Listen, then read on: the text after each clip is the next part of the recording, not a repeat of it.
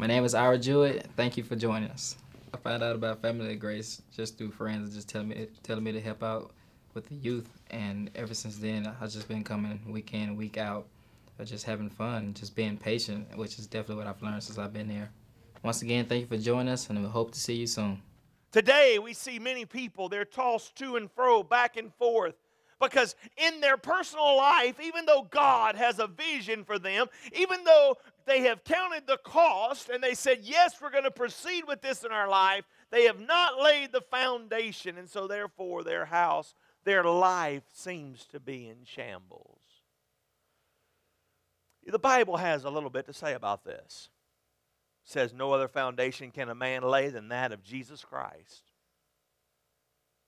But Jesus went a little bit further, and I'm telling you, I've never really grasped this in the way that I have over this last several weeks as we've connected and prepared for this sermon today. You know the passage of Scripture very, very familiar if you've been around the Bible at all any amount of time. It's found in the book of Matthew. If you will turn there in the book of Matthew in chapter 7 at verse 24. Let's see what Jesus is saying. In Matthew 7 and 24, he gives this interesting passage of Scripture, and so many people take this passage of Scripture and they completely, I've been guilty of it, just quoting it out of context. Let me just read it for you. Therefore, everyone who hears these words of mine and acts on them will be like the sensible man who built his house on the rock. The rains fell, the rivers rose, the winds blew, and it pounded the house. Yet it did not collapse, because its foundation was on the rock. But everyone who hears these words of mine and doesn't act on them will be like the foolish man who built his house on the sand. The rain fell, the rivers rose, the winds blew, it pounded against the house, and collapsed. And the collapse was great. When Jesus had finished his sermon, the crowds were astonished at his teachings, because he was teaching them like one who had authority and not like their scribes. Now let's back up, because the word tells us we need to back up. Do you see in verse 24, it began by saying, therefore? You see that? Circle that in your Bible. That means you need to back it up and find out why this passage, what's it there for? And the reason he put it there was because here's what he says in verses 13 through 23. He begins to talk about narrow is the gate that enters into the kingdom of heaven. Broad is the pathway that leads to destruction. In verse 17, he shifts and says, can figs come from thistles? In the same way, every good tree produces good fruit, but every bad tree produces bad fruit. He goes on in verse 21 and says, but not everyone who says to me, Lord, Lord, will enter into the kingdom of heaven. He says, on that day many will say, did we not prophesy in thy name? Did we not preach in thy name? Did we not teach in thy name? Did we not even drive out demons in the name of Jesus and do many miracles? Then I will announce to them, depart from me, for I never knew you. There's another scripture that goes along with this. I didn't put it in your handout, but it's where the men who saw the apostles casting out demons, and they said, man, we want to do that and make a little money off of it. So they went out there and they began to cast out demons in the name of Paul, the name of Peter. And I love what it says. Jesus we know and Peter we know, but just who in the world are you?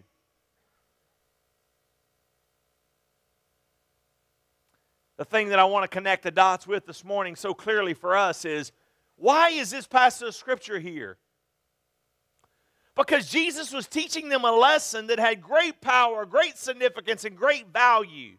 He's saying, if you want to follow me, you have to count the cost. You remember last week we looked at that, a very unpopular sermon on the cost analysis. And how before you build any building, you have to count the cost. We were traveling north on the interstate yesterday, and one of our daughters asked us, they said, Dad, what's that building? I looked at her and I said, that's a building they didn't count the cost on. I remember back in the year of 2000, they built this great building just between here and Boyce, and they said, oh my, it's going to be the greatest expo center ever. There will be rodeos, there will be events, there will be restaurants, there will be stores. Till this day, there is nothing but a hollow building. And Jesus says, if you want to follow me, you got to count the cost. In a day that we believe in easy believism that doesn't cost us much, Jesus says it will cost you everything. Well, let me not re-preach last week's sermon, but here's the thing that I want you to understand, that when you count the cost and you decide to move forward, you must understand that to be a follower of Christ, to fulfill the purpose of God's plan for your life, then you also have to continue to walk out lordship in Jesus Christ. Say this with me, lordship. Now say it one more time, lordship. Boy, there's a word that has become absent from Western Christianity, lordship, because we want to serve God any way we want to. We want to serve Him. We want to make God like a demigod. And I can tell you that God doesn't fit in a box. God is bigger than our mind. God is bigger than our ability. God is bigger than the way we think. God is bigger than what we are trying to reduce Him to. I'm telling you today, my friends, I am so glad that God is bigger than me, because if my mind could comprehend my God, then He would be too small to handle my problems. And so Jesus says, where's your fruit? Where's your fruit? And He turns to him and says, let me tell you something. Let me tell you how to determine what kind of person you're going to be, how long you're going to last. And here's what He says. He says, therefore, everyone who hears these words of mine and acts on them. Underline that in your Bible. Now skip down again in verse 26. But everyone who hears these words of mine and doesn't act on them. The first thing that I want you to jot down there in your notes is the things these men had in common. This really isn't my sermon, but I want to draw a couple of parallels here. The things they had in common. They both heard the same words of Jesus. They both heard the same message. They both heard the same gospel presentation. Narrow is the pathway that leads to eternal life. Broad is the pathway that leads to destruction. You don't have to do anything to make it to hell. Oh my goodness. Did I just say hell in a sermon? We don't want to talk about that anymore, because we want everybody to think, as long as I do good, as long as I go work at the homeless ministry, as long as I drive a bus, as long as I give to feed the poor, as long as I take care of the widows and orphans, I'll be okay. No, Jesus said that if there is not passion, if there is not principle, if there is not sonship, and if there is not lordship, then there can be no part of me. Look at what it said right there. Many people will say, I fed the poor, I took care of the widows, I took people in, I went on mission trips, I even drove out demons in your name. But I will say, depart from me, I never knew you, because you wanted to live your life your way. Your way. One of the saddest things I encountered lately was a funeral that I went to. At the funeral, they would not allow them to say anything about Jesus, read a scripture, or even mention Christianity. And the father's son was the preacher who had to do it. He was in the ministry.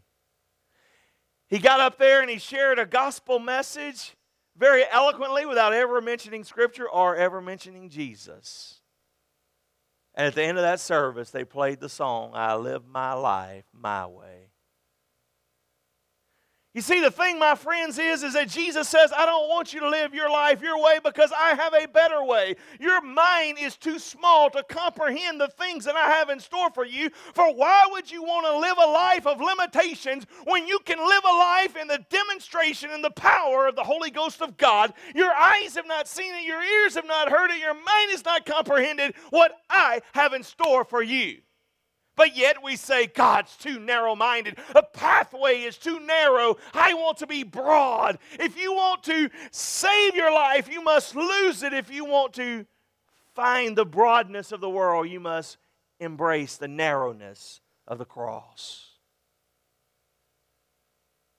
They both heard the same message, They both built houses in the same area.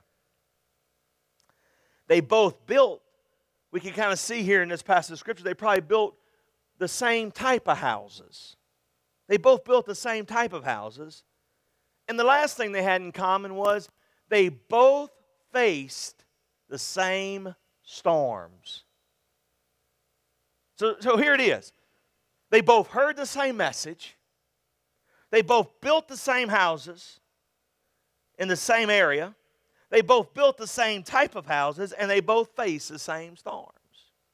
I mean, look at what it says right here. It says the rain fell. Skip down to verse 27. The rain fell. Go back to verse 25. The rivers rose. Go back to verse 27. The rivers rose. Go back with me to verse 25. And the winds blew. Verse 27. And the winds blew, and it pounded the house. Look at verse 25. And it says, it did not collapse. Look at verse 27. It collapsed. A popular phrase in our culture today, in our neighborhoods, in our cities, is this in the United States is, I used to go to church. I used to serve the Lord. I used to do this and I used to do that. Why are they had-beens? Why are they living in the past? There's people that still go to church, they still serve the Lord, but they're still living in yesterday. Why are they still living in yesterday? Talk to them about Christianity and everything is past tense. Oh, I remember when I used to do that. I remember when the power of God was so strong. I remember back in the 50s when the power of God was so great. If the power of God was so great in the 50s, then why in the world had you not lasted 50 years later? Why in the world is it that every mainline denomination is trying to figure out how do we keep our churches open? Because somewhere they didn't build on the rock.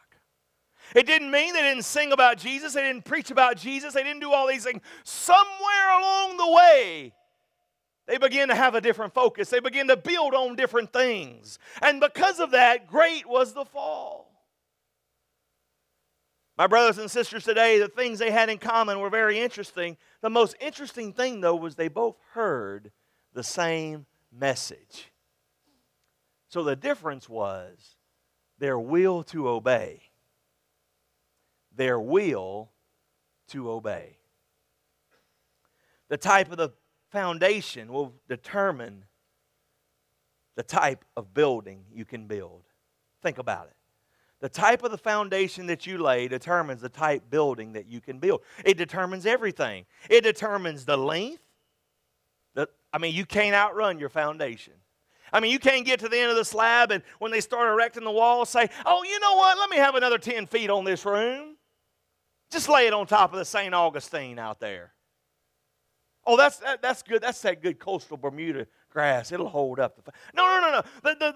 The foundation, the footprint determines the length of the building. It determines the width of the building. It determines the height of the building. You say, how in the world can the foundation determine the height of the building?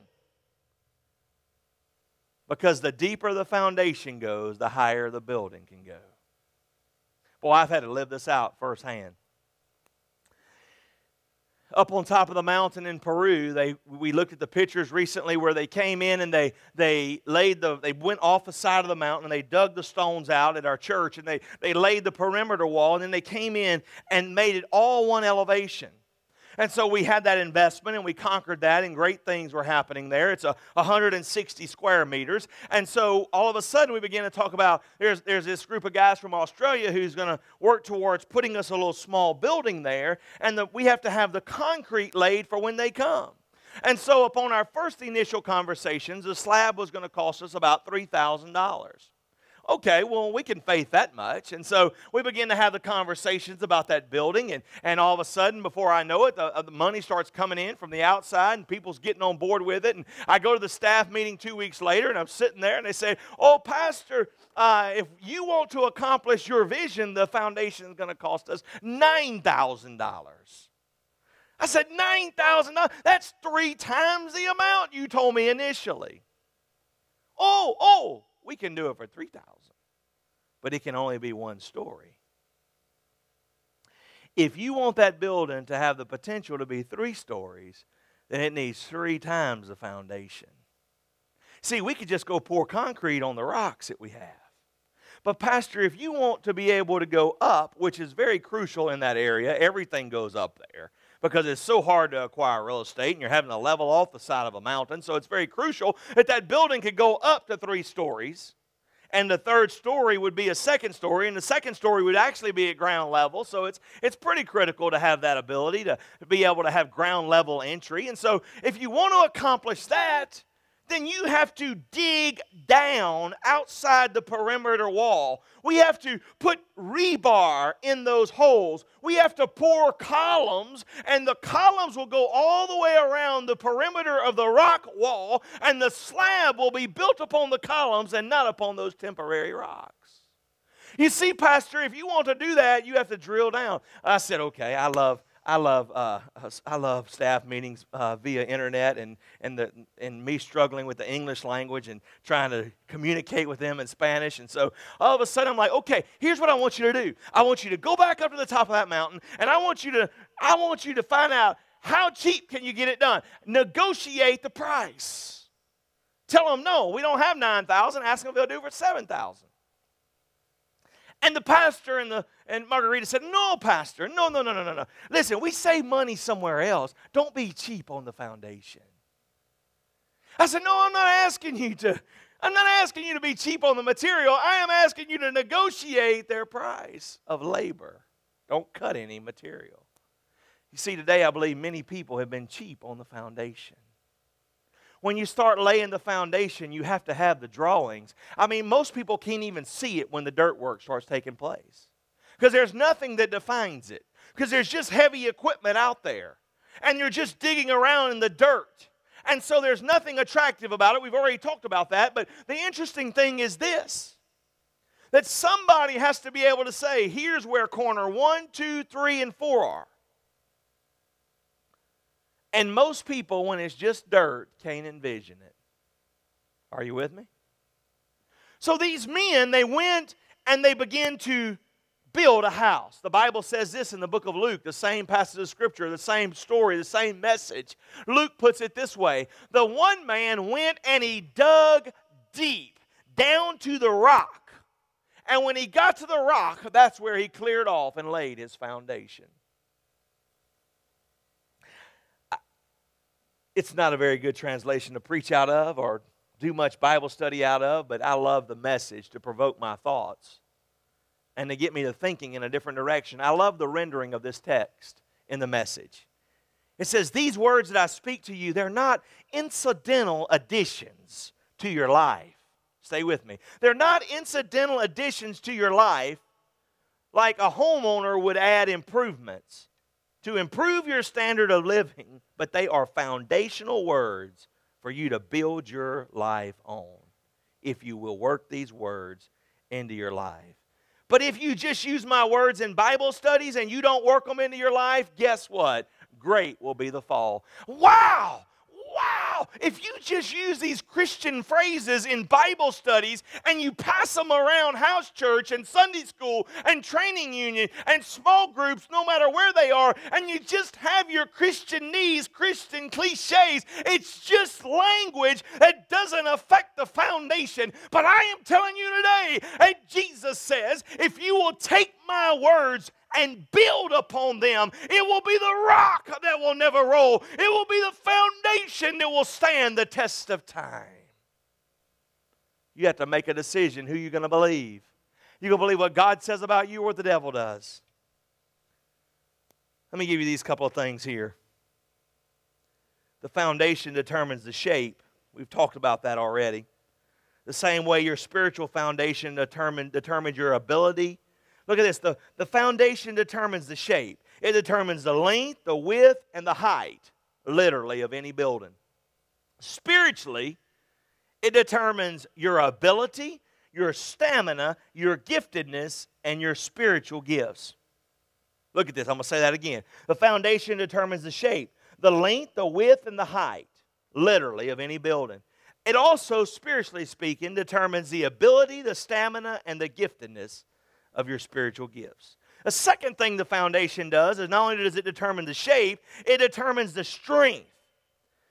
It determines the strength of the building. It determines whether that building will stand against the pressure and stand against time. In your spiritual journey, the foundation that you are laying will determine your ability to stand against the pressure of the world. The Bible says you will be hard pressed.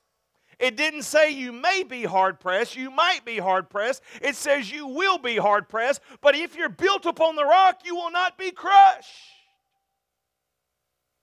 You will not be crushed. This is not easy believism. This is not check the box and be in a secret movement of Christianity. It's check the box and stand up and be accounted for. And when the winds of the world start blowing, don't have one eye on the door figuring out how you're going to escape, but you stand there and you be resolved that you will die if need be on the winning side.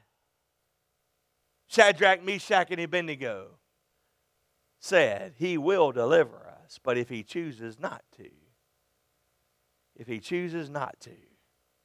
let it be known that we went down on the fighting side of the victory. Let it be known that we didn't bow our heads with the rest of the minions who were caving to political correctness, who were caving to idolatry, who were caving to the pressures of the world. You let it be known that when all hell assailed, that I stood firm. I love the story of David's mighty men of valor, and it was Shimei who went, and the Bible says he defended his pea patch. He was the only one there. The Bible says that when the Philistines started coming, he went to that pea patch, and he fought them off, and he fought them off. He fought them off so long, the Bible says that his hand stuck to his sword. He could open his hand, and the sword stayed in his hand. He said, I'll tell you something, I am going down on the fighting side of this victory. I am going to be resolved in my heart to follow Jesus. The foundation, the books you read,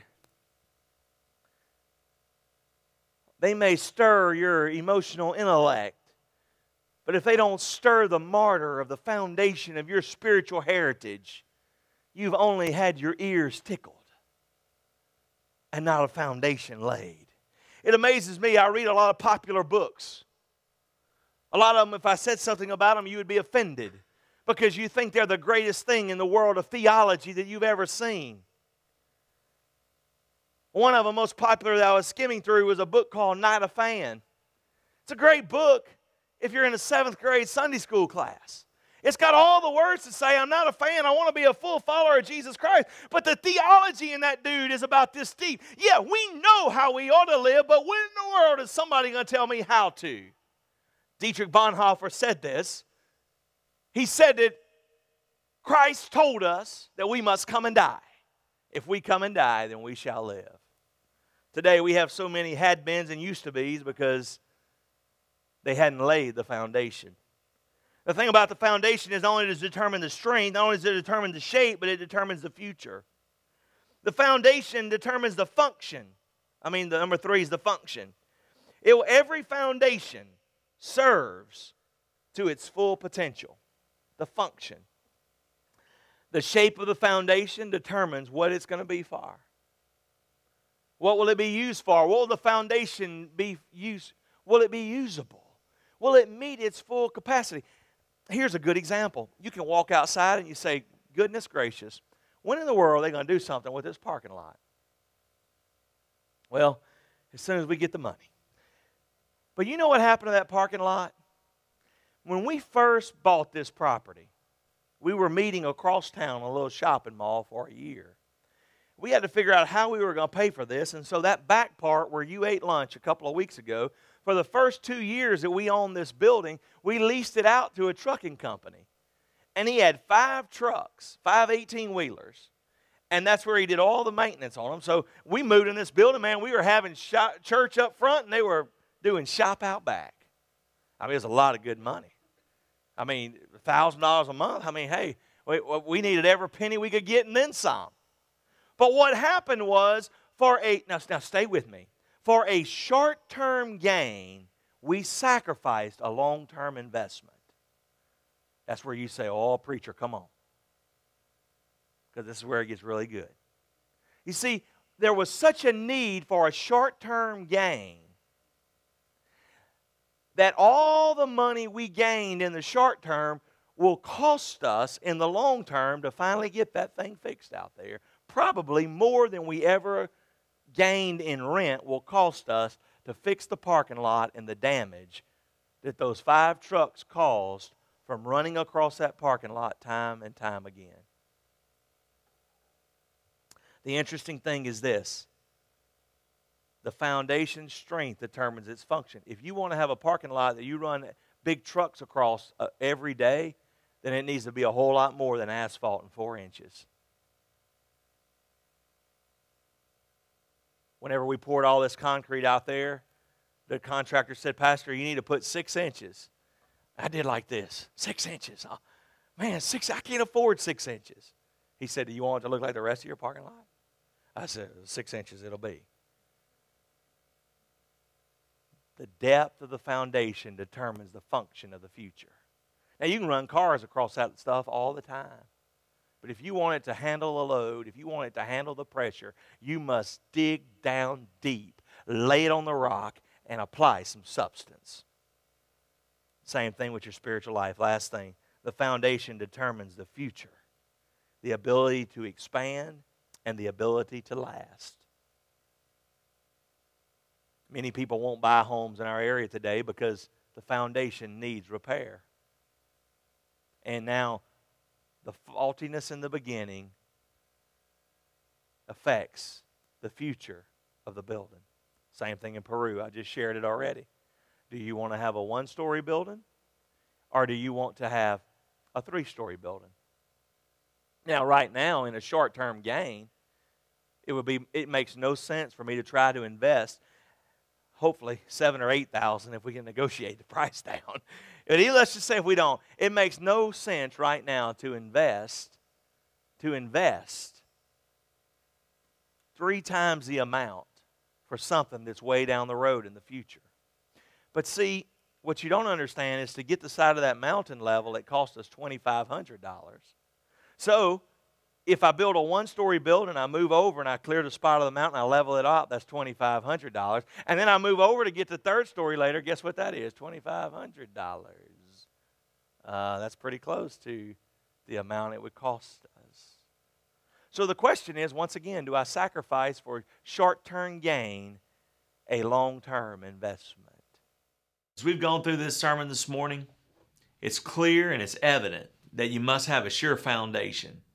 Many times we start off in our Christian walk and our foundation becomes a little shaky. Maybe you're at a place in your life where you need somebody to come along beside you and help shore up your foundation. Maybe you've never laid a spiritual foundation. Maybe you want to do that for the first time in your life. If you'd reach out to us at Family of Grace, it would be one of our highest honors to be able to come along beside you and help you become sure, solid, and steadfast in your walk with your Savior, Jesus Christ. I hope this message will help change the direction of your life.